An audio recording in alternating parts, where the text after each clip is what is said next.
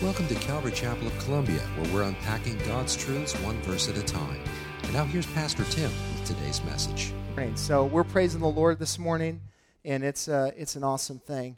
I had the opportunity this last week to go to the Creation Museum and see the Ark for the first time. I've been to the Creation Museum, and it's an awesome experience. I mean, it's amazing to see the Bible laid out in visual format, and just lots of archaeological information, that doesn't prove the Bible. The Bible proves all of these things, but, the fact of the matter is there is different evidences of God's hand at work in this creation and everything. So it was just a really incredible time to see the Ark, to see the stature of this thing, and it just the engineering and everything that went into it in order for it to work. They stayed on the Ark for about a year, and so they had to have all the food and the water and be able to deal with all the waste from the animals and all. It was just amazing to see how it was put together. If you get an opportunity, you should definitely get up there and see it. It's about 5 hours away, and we're going to put a trip together for the church. Hopefully, sometime this summer, we'll let you know on that. But it's definitely worth the journey. And there's so much information, you're not going to be able to take it all in at once. So multiple trips will be worth. It will definitely be something you'll have to go to multiple times. But man, it was such an awesome thing. But here's the one thing that I thought was interesting is I never really thought about this until we came across it in the scriptures about the earthquakes in the Bible, and there's so many earthquakes actually. And, they seem to be coinciding with major biblical events, different things that happened.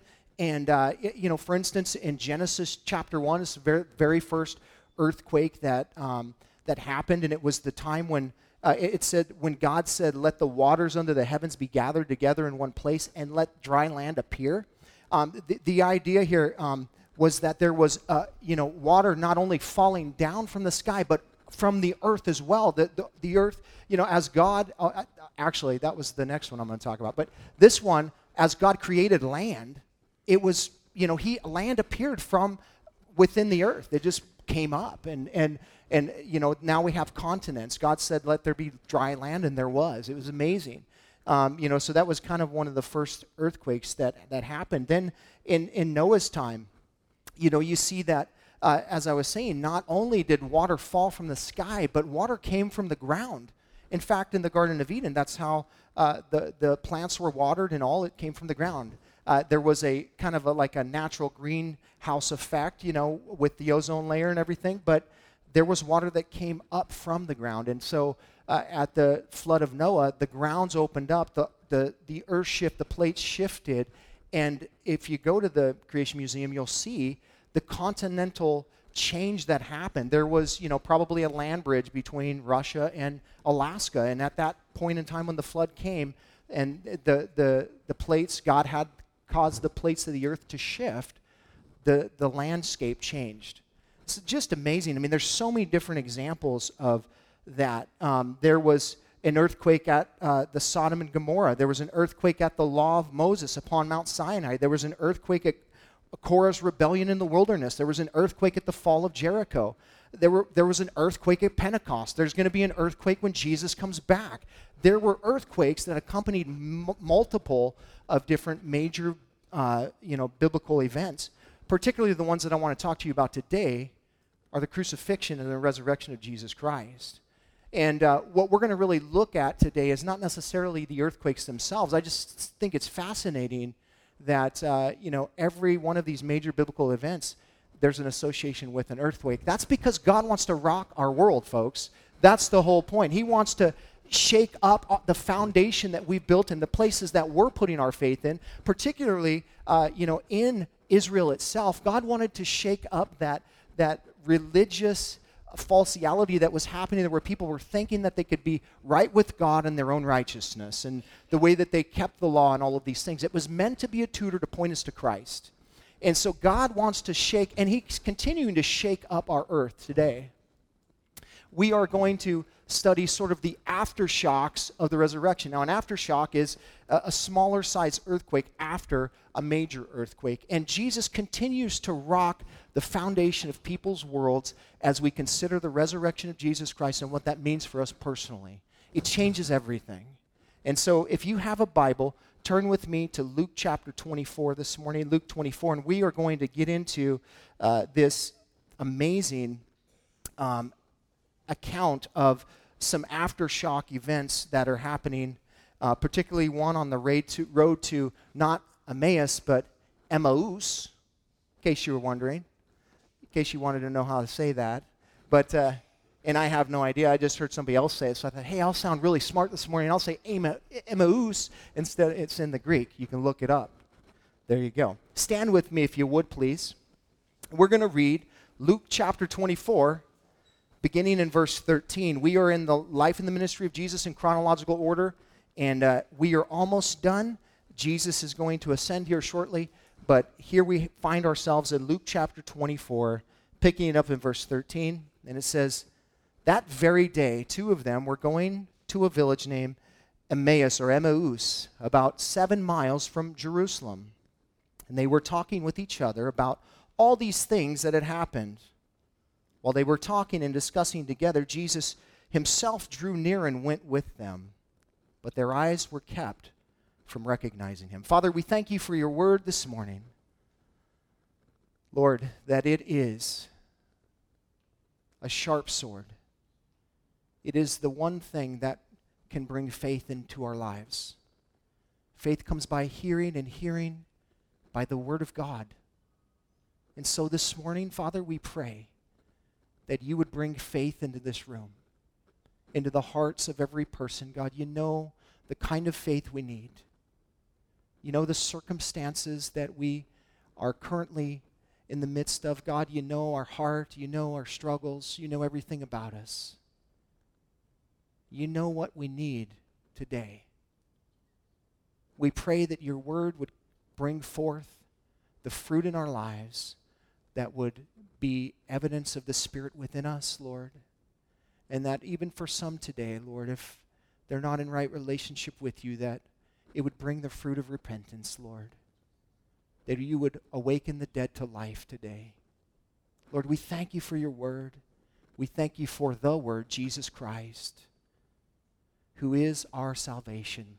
We ask you now, Lord, to just speak to our hearts. We avail ourselves to you, our attention to you, God, to your Holy Spirit, that he would teach us now, we pray in Jesus' name. Amen. Amen. You can be seated.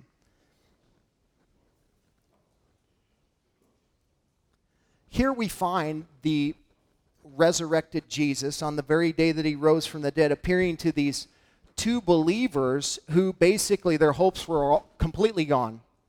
These guys, their worlds had been rocked. Their dreams of restoration and redemption were washed away by a Roman cross and by a stone, filled tomb. It was one of those things that circumstances in life that it looked like there was no hope.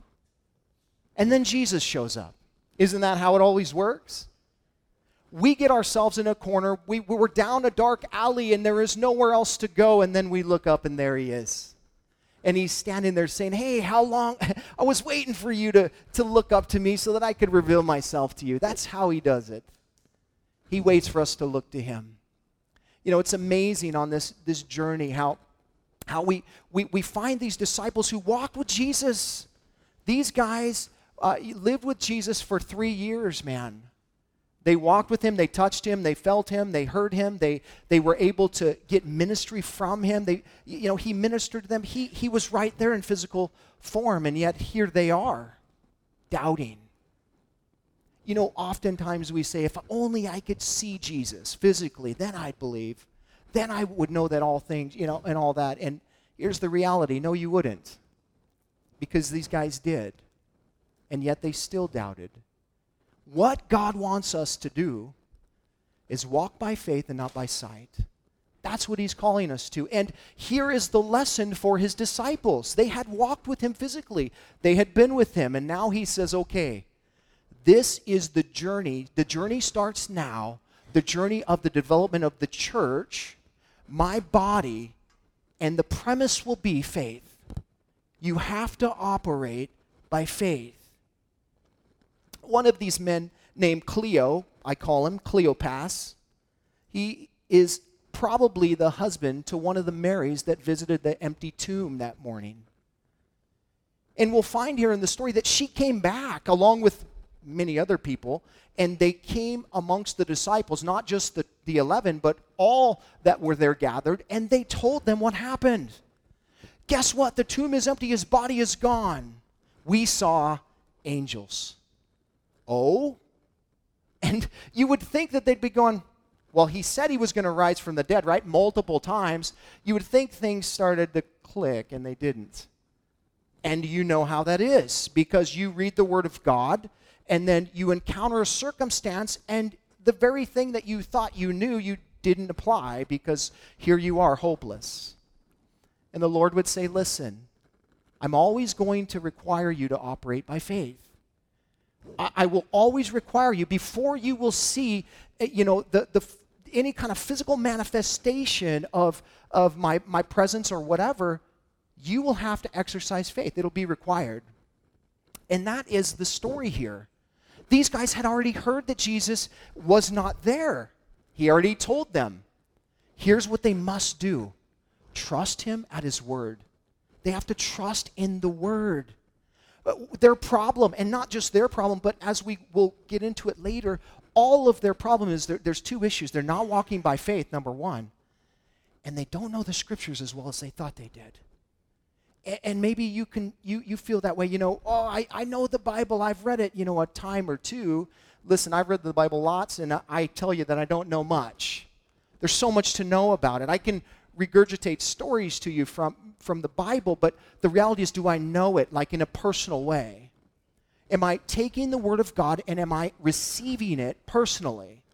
That's what it means to know the Scriptures.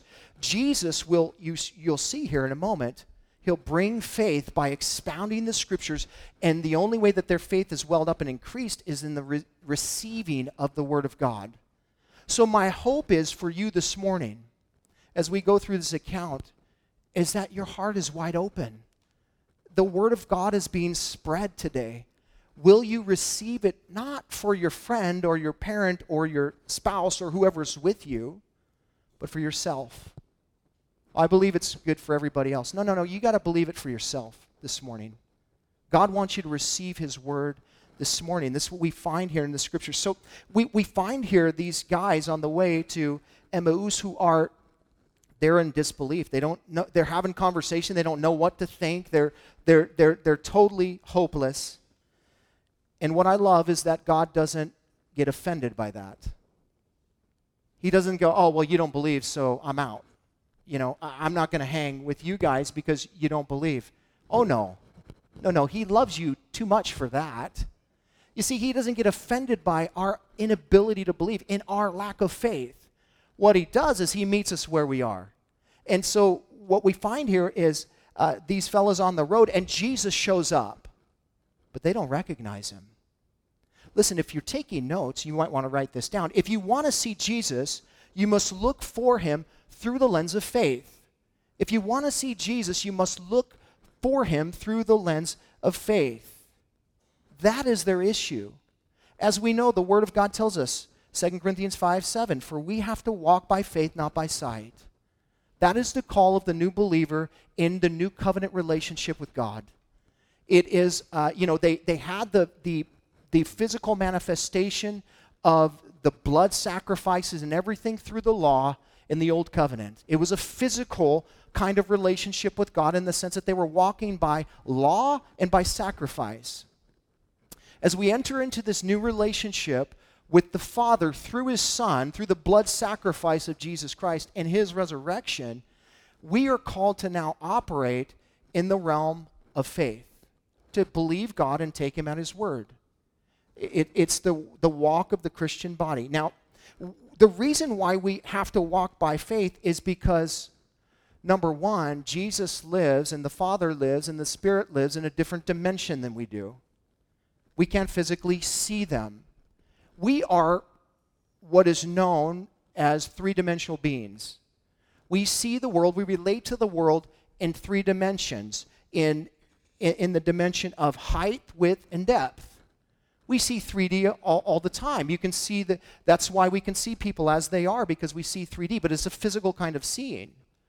Now, the Big Bangers, that's what I call them, the Big Bangers, they claim that we operate in at least 10 different dimensions, 9 spatial and 1 temporal. And you're like, big deal. And I'm like, yeah, who knows? How do you figure that out? How do you know that we're in 10 dimensions? I don't know. Here's what I do know. We are in 4. We do know we are in 4. 3 of them, the Bible says, are temporary. 1 of them is eternal. The dimensions that we operate in currently, the height, width, and depth, that the three-dimensional world that we live in is temporary.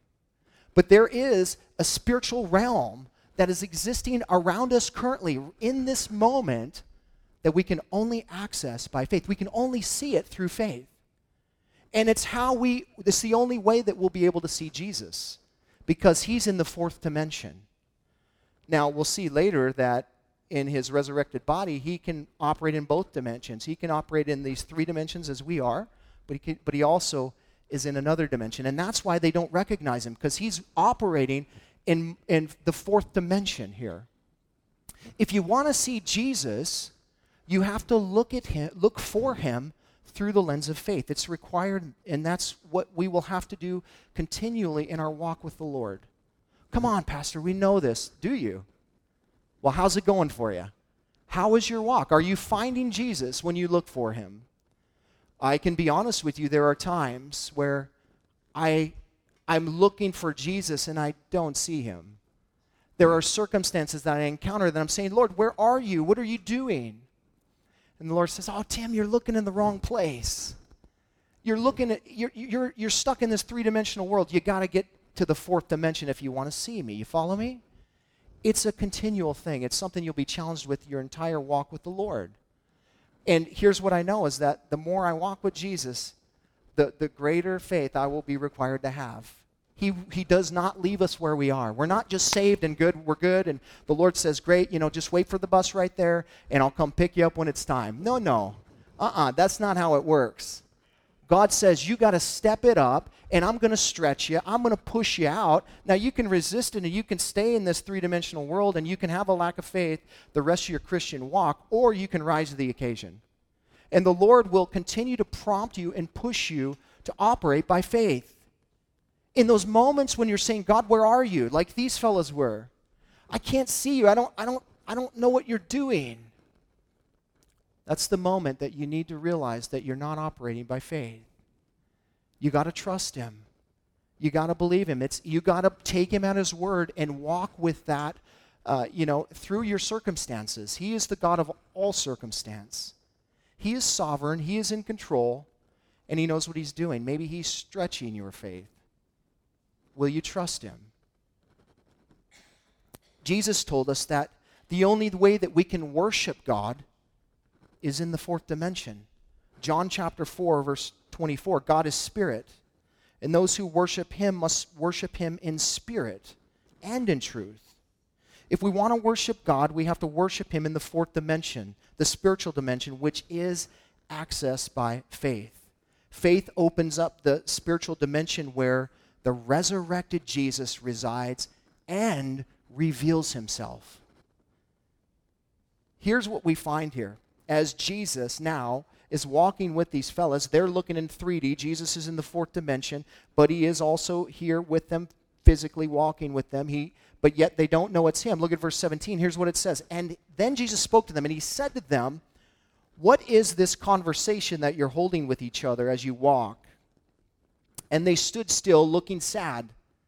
Then one of them, named Cleopas, answered him, are you the only visitor of Jerusalem who does not know the things that have happened there in these days? Sort of like a Christian would sarcastically, like, are you a moron? That's kind of what I read in here. But he goes on and he says, and he said to them, what things? And they said to him, concerning Jesus of Nazareth, a man who was a prophet, mighty in deed and word before God and all the people, and how our chief priests and the rulers delivered him up to be condemned to death and crucified him. but we had hope. Notice the past tense. We had hope. We had hope that he was the one to redeem Israel. Yes, and besides all of this, it is now the third day since these things happened. Moreover, some women of our company amazed us. They were at the tomb early in the morning, and when they did not find his body, they came back saying that they had even seen a vision of angels and said that he was alive. Who said that he was alive? Some of those who were with us went to the tomb and found it just as the women had said, but they did not see. So here we have Cleo and his buddy, and they're walking down the road, and they are kicking the proverbial can of doubt down the street, and all of a sudden, Jesus pops out of, I don't know, did he pop out of a bush, or was he behind them, and he just goes, hey, what's going on, guys? Hey, what's the long faces here? Why are you guys so sad? What's going on? What conversation are you guys having? What are you guys talking about? And he shows up in their situation so that he can help reveal, he wants to reveal himself. If they would have said, hey, we believe Jesus is risen from the dead, we're on our journey to find him, he would have revealed himself in that moment. But he doesn't, because they don't believe. They are doubting. And so he goes, they respond to Jesus. They're like, dude, you don't know? You haven't heard about this Jesus of Nazareth? He was the one that we put all our hope in. He was the one that we were believing to be our Messiah, the Savior of the world. But it's now the third day, which I find interesting that they bring up. Because they know something about the third day. They believe something about the third day, and yet they're not fully trusting in his word what he said about the third day. He said on the third day, I will rise from the dead. They have no hope. They don't believe what he's saying. They don't have any hope, but yet it's the third day, and we're just kind of waiting for it to pass because he's not here. He's dead. He is not living here. They go on, some of the ladies came back from the tomb and all of that, and I can imagine Jesus saying, and like, yeah, come on, keep going with it. Now take it to the next step. Just say, and we believe he's alive. We believe, Lord. It's like he's cheering them on. He's like baiting them to say, yeah, He's asking them to tell him their story. And their story is, there is no hope. Listen, these guys are not walking by faith, and that's why they can't see Jesus. Jesus goes on in verse 25, and he said to them, O foolish ones, and slow of heart to believe all that the prophets have spoken. Was it not necessary that the Christ should suffer these things and enter into his glory? And beginning with Moses and all the prophets, he interpreted to them all the scriptures, the things concerning himself. Now, these guys had a lack of faith, and Jesus just rebukes them. I mean, he's a stranger. They don't know who he is. You ever been rebuked by a stranger before? In that moment, you kind of want to just sock them in the gut or something. And you're like, who do you think you are? I don't need to hear this. But they don't. They're listening. Oh, you foolish ones. That was a word that they heard from Jesus before. Maybe this is Jesus. These guys are walking in a lack of faith, and yet Jesus hasn't revealed himself, and he doesn't disappear because they have a lack of faith. No. He's going to give them some faith. So what does he do? He leads them to the Word of God. For faith comes by hearing, and hearing by the Word of God. Jesus begins with Moses and all the prophets interpreting the scriptures regarding the Messiah and what they can expect. Write this down if you're taking notes. When I'm lacking faith, I need to dive into God's Word. When I'm lacking faith, I need to dive into God's Word. The fundamental problem with these guys isn't that the tomb is empty. It's that they don't know the Bible well enough to know what it means that the tomb is empty. Sometimes we memorize scriptures and we know where it's at, we can regurgitate the information, and yet there is no life in it. Your word is life. Your word is life. And yet we receive it and there is no life in it for us. That is because it is active and alive, and it becomes alive in us when we believe it by faith. That means we don't see how God can make all things work together for the good of those who love him, but we believe it and we trust him. And we know that he can do that. And we know that he will do that. Why? Because his word says so. We trust his word. Now, why do you think from the beginning of time the enemy has been on an attack on God's word? From day one, that's how the fall happened. Did God really say?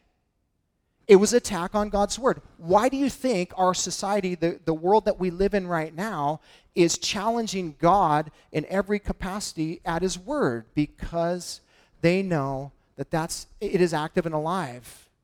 And it is the power. The enemy knows where the power lies. It's in the word of God and the Holy Spirit illuminating, bringing the light to the word of God. I heard the A.W. Tozer once said, he said, the gospel is light, but the Holy Spirit gives sight. Oh, I love that, because here it is a dependency upon the Holy Spirit to illuminate the word of God, and we activate all of that by faith. We believe the Lord for what he says, and then it comes to pass. It doesn't happen before. It doesn't work the other way, folks. He doesn't, show you, here's what I'm going to do, because he wants you to trust him. And so as you're walking in faith, then he reveals himself. You see a different dimension. But if you don't, you're not going to see it. If you need faith, if you're lacking faith, you need to get into God's word. Jesus here gives one of probably the most, not probably, absolutely the most profound messianic deliverances, handling of the scriptures in the Old Testament about what to expect from the Messiah, and these guys are blown away. In fact, we'll hear him say later, man, my heart was burning when he was talking. It was like he was speaking truth into my life. Why? Because they want to believe. They don't have zero faith, but they don't have enough faith to believe in the resurrection. And so as Jesus begins to expound, their faith begins to well up, and now they're starting to see clearer. They're starting to get a glimpse of this fourth dimension here. Listen, if you're lacking faith in any circumstance that you find yourself in, the right thing to do is not just cry about it, to not just lay back and be hopeless about it. Get in God's word, get in your concordance, look up the subject matter that you're struggling with, and see what the Bible says about it. If you want faith, you go to his word, you look up that subject, you read what God has to say about it, and then you take it for your own. That's how we well up in faith. That's how we build faith. Some of us, and don't get me wrong when I say this, don't misunderstand me, but stop praying and get in God's word and let it do its job. Like sometimes we don't want to do any work. We just want to pray to God and we want to say, hey, God, give me some faith. I need to believe you in this moment. And then we sit back and wait for him. No, he's given us the capacity to increase our faith already. Faith comes by hearing, and hearing by the word of God. We get in the word. Not that we shouldn't pray for faith. That's not what I'm saying. But what I'm saying is it's going to require a little faith to get some faith. You're going to have to step into the word of God in order for your faith to be increased. You're going to have to believe in it. He's going to require that. And that's not too much to ask, by the way. It's not too much to ask for God to just say, just trust me. How many times have you said that to your parent, to your spouse, to your friend? Just trust me. What are you saying? I'm trustworthy. That's why you can trust me. And you get offended when they don't, right? Thankfully, God doesn't get offended when we don't trust him, but he will require us to trust him. And he's just saying, get in the word of God. So God sees these guys in their situation. He doesn't run from it. He doesn't say, hey, when you have some faith, give me a call. But what he does is say, let me help you with your faith. Let me give you some faith-building scripture to help you well up in your faith so you can believe. He goes on in verse 28. So they drew near to a village to which they were going. He acted as if he was going to go further, but they urged him strongly, saying, stay with us, for it's toward the evening, and the day is now far spent. So he went in and stayed with them. When he was at the table with them, he took the bread and blessed it and broke it and gave it to them. And their eyes were opened, and they recognized him. and he vanished from their sight. They said to each other, "Did not our hearts burn within us while he talked to us on the road, while he opened to us the Scriptures?" And they rose that same hour and returned to Jerusalem. And they found the 11 and those who were with them together, gathered together, saying, "The Lord has risen indeed, and has appeared to Simon." Then they told what had happened on the road and how he was known to them by the breaking of the bread. So I love this picture here. Here, Jesus is gonna, he's just gonna keep going now. He's given them what they need. And at some point, folks, God will stay with you. He's always with you, but he's waiting on you. He's put the ball in your court now. It's your turn. And here's the thing is, he's given them what they need. They have everything they need for life and godliness. He's just expounded the Scriptures. He's just given them the ability to believe. But will they? And the reality is yes, they will. They urged him, it says, strongly to stay with him. It was like they convinced him. They were like, no, it's too late. You shouldn't go. I mean, you should stay with us. We would love to hang out with you more. And probably, no doubt, hoping that he would expound some more. Just what an amazing. I hope we get to hear that someday. But here's what happens. Once Jesus is invited in, he doesn't become the guest, but he becomes the host. Did you see that in there? Jesus, when somebody invites you over to their home, who's the one that prays? It's the host. Who's the one that serves the food? Well, it's the host. That's the host's job. And the guest comes in and they receive, right? The gift of hospitality is in effect, and we're coming to receive because we're guests. When you invite Jesus Christ into your house, he will never assume the guest role. He always assumes the host's role because he is the Lord. And I love that. Here's the reality of that, folks. If you want to invite Jesus in, he's not going to be a guest in your house. He will either have full control over the house or he won't be in the house. That's the way it works. When you come to Christ, what you've said is, you're the host, I'm the guest. Yes, this is my house, but you're the Lord of it. You come. You tell me what I need to do, Lord. You're in full control. That's what's happening here. The roles have shifted. They are saying, come on in. Jesus comes on in, and he automatically assumes the role of the host. Now, Cleo and his buddy, they have faith finally. God's word has done its job. Jesus is now revealed by the breaking of bread. And no doubt they remembered his words there. When he just 3 days ago, at the Last Supper with the disciples, not with the 12 disciples there, the apostles, Jesus said to them, "This is my body, which is given for you. Do this in remembrance of me." He took the bread, he broke it, and then he gave it. Just like this. It's the same picture. Here's what I love about God is he never changes. He's the same yesterday, today, and forever. I know what to expect when I come to him. I know what he is going to do. If I come by faith, he's not by no means cast me out. He will receive me in. The enemy will say, "Oh, you can't go to God. Look what you've done." There's no way that he's going to allow you to come back. And yet the word of God says Jesus is standing there with open arms.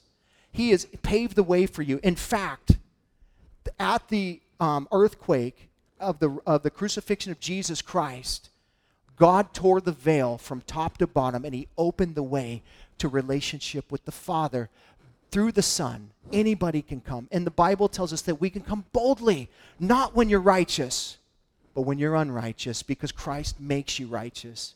When you're in right relationship, when you're coming in through the Son, you can come boldly to the throne of grace. You can make your requests known to him. Why? Because Jesus paid it all. Because he paid the price for you. And you can now come freely in there. They remember his words. All of a sudden, in that moment, Jesus becomes Jesus before them. They're Jesus! And then he's gone. Why? It's a picture. He wasn't here to stay, but he was alive. And they needed to know that. He will, and you can imagine, when you know how God shows up in your life in different circumstances, and then in that moment from the, the rest of your life, maybe it changed your life, that encounter with God. It should change your life when you have an encounter with God. It needs to change your life, but these guys, their lives had been changed in that moment. No more were they worried about the dark, dangerous path back to Jerusalem, that 7 miles. No, they took off, dude. They're like, woo, Jesus is alive. Let's go tell everybody. They get there, and these guys are also marveling at the same time, going, whoa, Jesus is alive. He's alive. And yet they still don't believe. There's still doubt. This is such a picture of the Christian life. This kind of wave of belief and unbelief and belief and unbelief. And if God would have us get anything today, he would just say, listen, even in your unbelief, just believe me. Just trust me. I know what I'm doing. And if you're lacking, get in the Word. It will help you. These guys they have some faith. But check this out. In John 20, verse 19, when they showed up at the door, it was locked. They were afraid. It says in John 20:19, on the evening of that day, the first day of the week, the doors being locked were where the disciples were for fear of the Jews. They were afraid. They were operating in fear. What's the opposite of faith? Fear. The opposite of faith is fear. They're fearful for what? For their lives. They're fearful that they are going to become like Jesus, that they too will be crucified one day. Because they don't yet fully grasp that he's alive. When they do, they willingly give up their life. They no longer walk by fear, but they walk by faith. And all of these guys will give their lives up for Christ. All the 11 for sure, and many, many of the other disciples that were there that day and that are there on Pentecost. Listen, God is big enough to walk you through the grave. You can trust him all the way through the grave. Why? Because he rose again from the dead. That's why. Yeah, amen. He conquered sin on the cross, but he conquered death when he rose again and walked out of that tomb. You can trust him, even if it means giving up your life, folks. There are many, many, many Christians who have given their lives as a result of being believers in Christ. Why? Because they truly believe in the resurrected Jesus Christ. The question is, do you this morning? Are you as excited as you were 7 days ago when it was Easter? You're like, oh, it's Resurrection Sunday. Amen. Listen, it's Resurrection Sunday every day. We can praise the Lord for his resurrection every day. And not only is that resurrected King resurrected every day of the week, but he's resurrecting me every day of the week. Like he is resurrecting my life every day. I'm no longer a dead person. I'm alive. And so we're grateful for that. But these guys were still operating in fear, as we do. Again, God doesn't go, man, how many times do I have to show you who I am? How many times do I have to reveal my word to you? So he doesn't come in tirelessly going, let me tell you the word again. No. Jesus is passionate. He's compassionate. And he understands where we are, man, thankfully. And he's not offended by these things. He wants us to have relationship with him. And so, he expounds the scriptures again to these guys. He starts again and he begins to tell them about what the Bible says. Now, here's something that you need to understand, is that can give people a lot of peace. When we get to that place of faith where we're believing in God, that is where we find our rest, our peace. It's in the trusting of the Lord, when we believe what he says. But here's the thing is, you can't get the peace that your neighbor has based on what they've heard. You got to hear it for yourself, and you got to believe it for yourself. You hear what I'm saying? Like, your relationship with God is a personal relationship. It's not based on somebody else. As much as I love testimonies, and as much as great as they are for me and all of that, God wants to give me my own story. He wants to give me my own testimony. He wants to give me my own peace. I don't want to live off of somebody else's peace. I want to have his peace.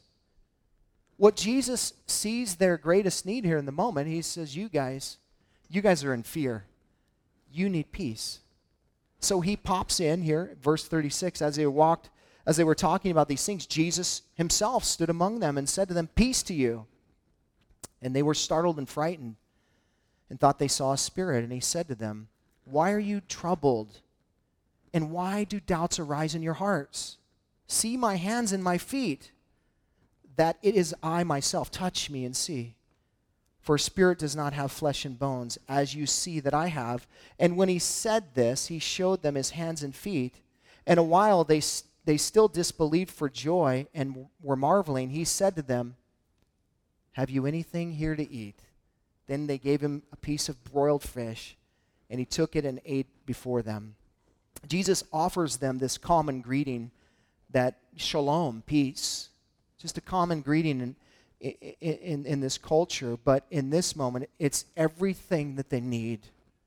Because these guys are a train wreck. They're thinking the Jews are coming after them. Jesus' body's gone. They hear he's resurrected. Some of them receive it. Some of them don't. It's a train wreck. They don't know what to think. And Jesus shows up and he just says, peace. Listen, if you lack peace today, know that Jesus wants to give you peace. He's not, well, you have lack of faith, so when you have faith, I'll give you some peace. But until then, you're on your own. No. He wants to give us peace even in the midst of our lack of faith. And so what does he do? He gives these guys, he helps them understand that he is the peace. Jesus Christ is the Prince of Peace. And when he shows up in your situation, when you invite him in, when you receive and believe in him and know that he's there he is right before you, you have the peace that he came to bring. He didn't come to bring a sword the first time. He came to bring peace, but he will, in his second coming, bring a sword. And it's going to be a different Jesus. That's why in the triumphal entry of Jesus, when he rode in on a donkey, you guys know the story. The whole point of that was to say, I come to bring peace. He rode in on a donkey because that's what kings in that culture did when they came to bring peace to a city. Jesus rode in on a donkey into Jerusalem a week before he was crucified to say, I come to give peace. So he's telling them here again, I've come to give peace. If you need peace, look no further. Here I am. He brings them peace. He's like, guys, it's me. You're acting like you're seeing a dead man here. Wait a second. I'm here. It's me. Touch me. Feel me. Look at my hands. They think he's a spirit. They don't know what to think. They don't know if that's Jesus or not. But Jesus is saying, here, come. Check me out. Not in that way. But you know what I mean. Check the wounds out. And here he says, give me some fish to eat. Let me show you that I'm a real body. This is great for us that are believers in Christ because it reveals to us the resurrected body and what it will be like. That although we will be four-dimensional in our resurrected body, that yes, we will still have that physical nature, that with the 3D experience, but also we will have that spiritual nature, that we will be transformed. We'll be able to walk through walls, but yet we'll be able to eat fish, be able to eat too at the same time. Jesus is saying, look at this incredible body that I've given you. This body will be incredible. He's revealing to them that it's really him, but also that he's been changed. He's been transformed. Something's different about him. They think he's a spirit, but he's also physical. He's there. That's what your body will be like. When your physical body is resurrected, you will be resurrected and your body will be changed in the twinkling of an eye. You will be like this. You'll be able to do amazing things. This is going to be an awesome body we'll get. Jesus says to them, peace I give you. They're still doubting in their heart. And so he goes on here in verse 44. Then he said to them, these are my words that I spoke to you while I was still with you, that everything written about me in the law and the prophet of Moses and the prophets and the Psalms must be fulfilled. Then he opened their minds to understanding the scriptures and said to them, thus it is written that the Christ should suffer and on the third day raise from the dead, and that repentance and the repentance of the forgiveness of sins should be proclaimed in his name to all nations beginning from Jerusalem. You are my witnesses of these things. And behold, I'm sending the promise of the Father upon you, but stay in the city until you're clothed with power from on high. So God here, again, Jesus opens the scriptures to these fellas, and he helps them understand who he is. And it never ceases to amaze me when I come to the Word, how God opens my eyes and how Jesus is more revealed to me. And he'll do that to you as you continue to do that. But every single prophecy, Jesus wants you to know, was fulfilled in what he did there. All the prophecies that relate to the Messiah coming, dying, and rising again from the dead were all fulfilled in him. And he went through every one of them. And he said, this is how I fulfilled this is how I fulfilled that, this is how I fulfilled this. And it's an amazing study to go back and look at. So you look at the Old Testament and you see all the prophecies that Jesus has fulfilled. There are some to come yet. And what does he expect us to do? He expects us not only to know them, church, but also to believe them. Some of you are still stuck in the idea, is he coming back? We've heard that for years. I'm not sure. People have been saying that for thousands of years. Is he coming back? Well, yeah, he is. Why? Because his word says so. That's why we trust him in his word. He's never been wrong. And if he had been wrong, then none of it's true. But he's never been wrong, and so we trust him continually. We know that Jesus is coming back, and I will say that it's soon. And, as I heard yesterday, it's true that it's one day sooner today because yesterday's past, but the reality is look around. The world, there are evidences of, what Jesus said to look for before I come back. And we see them all over the place, folks. The stuff happening in Israel is amazing. You definitely want to go see Amir Safari if you get a chance. Notice the gospel message here that we're to proclaim. Now, this is interesting because in most churches, the gospel message is this. Pray this prayer and you'll be saved. Pray this prayer and you'll be saved. And yet, that is not what Jesus says. He says, proclaim repentance. We don't like that in our world today. We don't like that word. We don't like what it stands for. We think it's religious. We don't think that, even in the church, people are kind of a little tentative to use the word repent.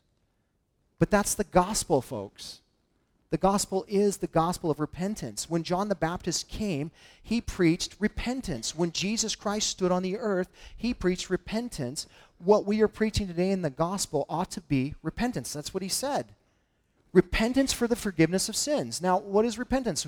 Many of you already know. It's a turning away from your old self and turning to God fully. It's, again, you're the host, I'm the guest. Here's the keys. I'm in the back seat. It's a complete and total abandonment of yourself and turning to God. That's what repentance is. It's confession. Yes, I'm a sinner. But it's also a declaration saying, you're my Lord. And so it can't just be that we get people to say some words and that we give them a false hope in what is I would say, a not fully disclosed gospel. Because a fully disclosed gospel requires repentance. It requires you to turn away from your lifestyle.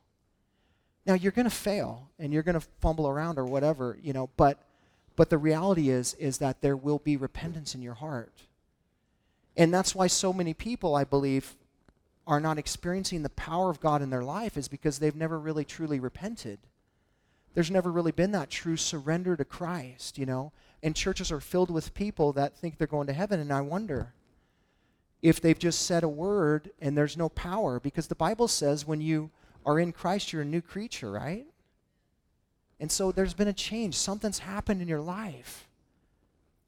It comes through repentance. Jesus paid the price. He rose again from the dead to set you free. And if you're in the Son, the Son has set you free, you're free indeed, for sure. The question is, does the Son set you free? How do I get that freedom? Through the gospel of repentance. By repenting, by coming to Christ and saying, I'm turning my life over to you. And this is a basic premise, and this is something that we probably all know in our minds, but yet it's being lost in our culture today. And we're not truly preaching the full gospel. It's a gospel of repentance, and Jesus wants us to know that if we really want to receive him, we got to repent. And it's not just a one-time thing that we repent and then we don't need to ask for forgiveness again. No. Continual repentance as a believer. It's a continual surrender to God and saying, Lord, I blew it. Will you forgive me? Lord, I'm struggling in this area. I repent. I'm turning away from it. I need your power in my life. And he'll bring it. But you got to repent. You got to turn away from it. Oh, but I'm a believer. I'm going to heaven. Well, you might be. But are you sure? That's the question. And unfortunately, we have to put the doubt in people's minds about that and make them, as Paul said, work your salvation out with fear and trembling. Make sure you know that you're saved. And if you don't know that you know that you know that you know, then do what it says. Repent and come to Christ. I'd rather come to a place where I repent after maybe doing it more times than I care to remember and finally be saved and Christ, have a collision with Christ in that moment than to think I have something that I don't have. And so, if that's you, God's tugging at your heart, It's a gospel of repentance. And what's awesome about that is that immediately when we repent, there is what is called a sealing of the Holy Spirit. The Holy Spirit comes inside of us and he seals us. It is the signet ring of God upon our life. It is literally God's stamp that says, you are mine.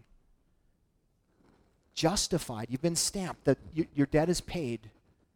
No longer do you have to worry about that. That case is closed. Now we move forward, but it's still a continual relationship of repentance. Right?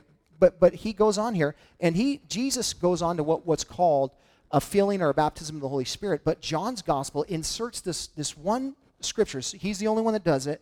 John chapter 20, verse 22, and it says this. When he had said this, he breathed on them and said to them, receive the Holy Spirit. Receive the Holy Spirit. Now, you might be thinking, what does that mean, receive the Holy Spirit? This is the sealing of the Holy Spirit. When you come to Christ, you're sealed.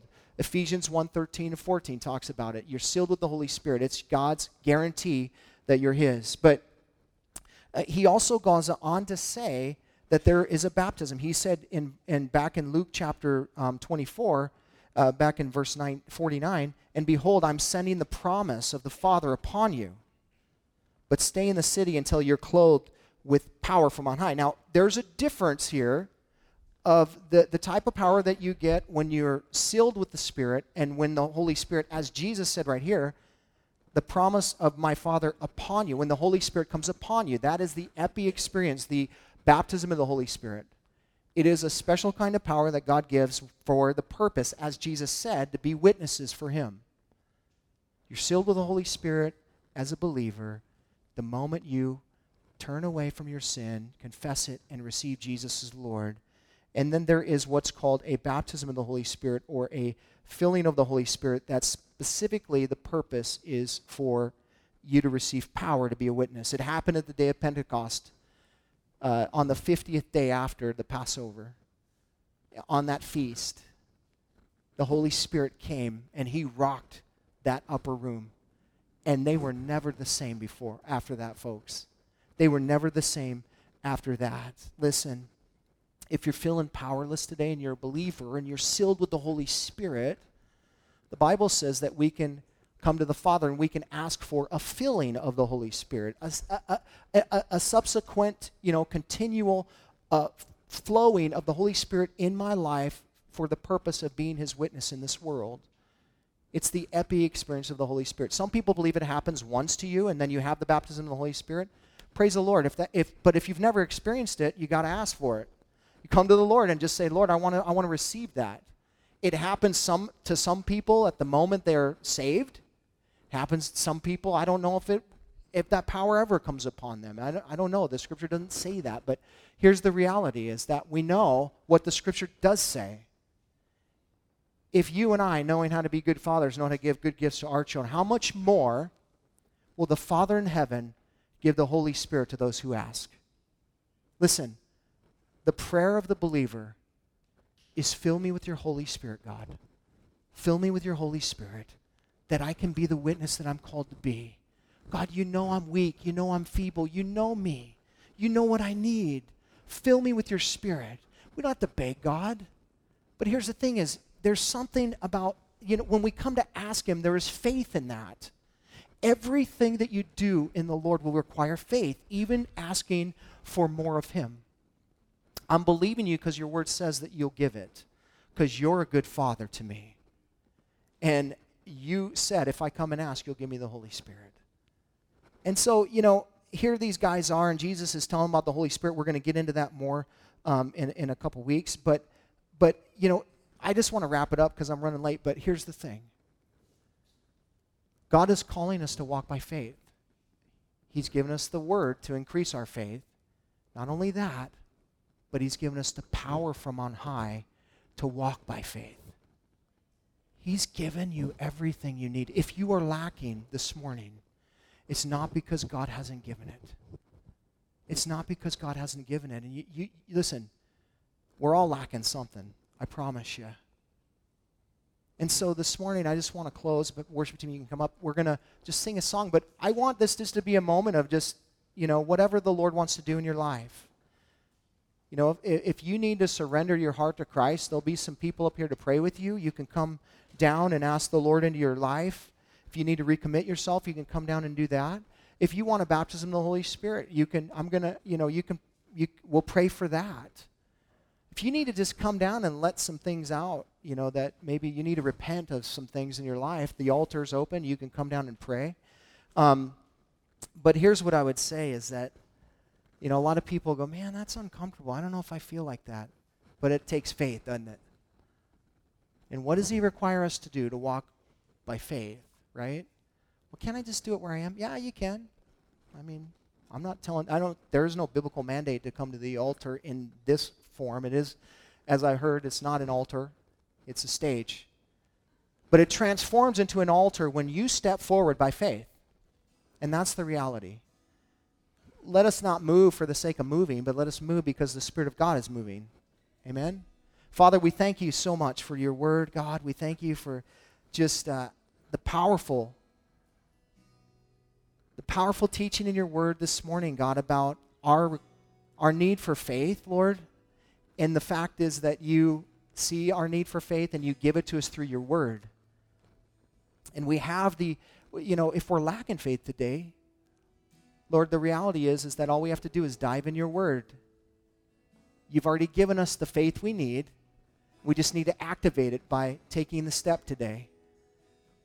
And so we just want to pray that over the people here today, God, that there would be, just as your word has gone forth, that there would be a welling up of faith in this place, Lord. And also, Lord, for those that are lacking power in their lives, Lord, for your Holy Spirit to come and just fill us overflowing, Lord. Your Spirit move in this place and just cause our hearts to be connected to you in a way, Lord, that would transform us, that we would be like those believers in this day, that we're never the same again. Lord, will you do that in us today? I know that's your will. So we just come, we ask, Lord, we trust and we believe in what you will do in these next few moments. So we commit ourselves to you, Lord. We thank you, we love you, we honor you. In Jesus' name. Thanks for listening. You can hear more of Pastor Tim's studies through the Word of God on our website, www.calvaryofcolumbia.org. Thanks again for listening, and we hope you'll join us again as we continue to study God's Word.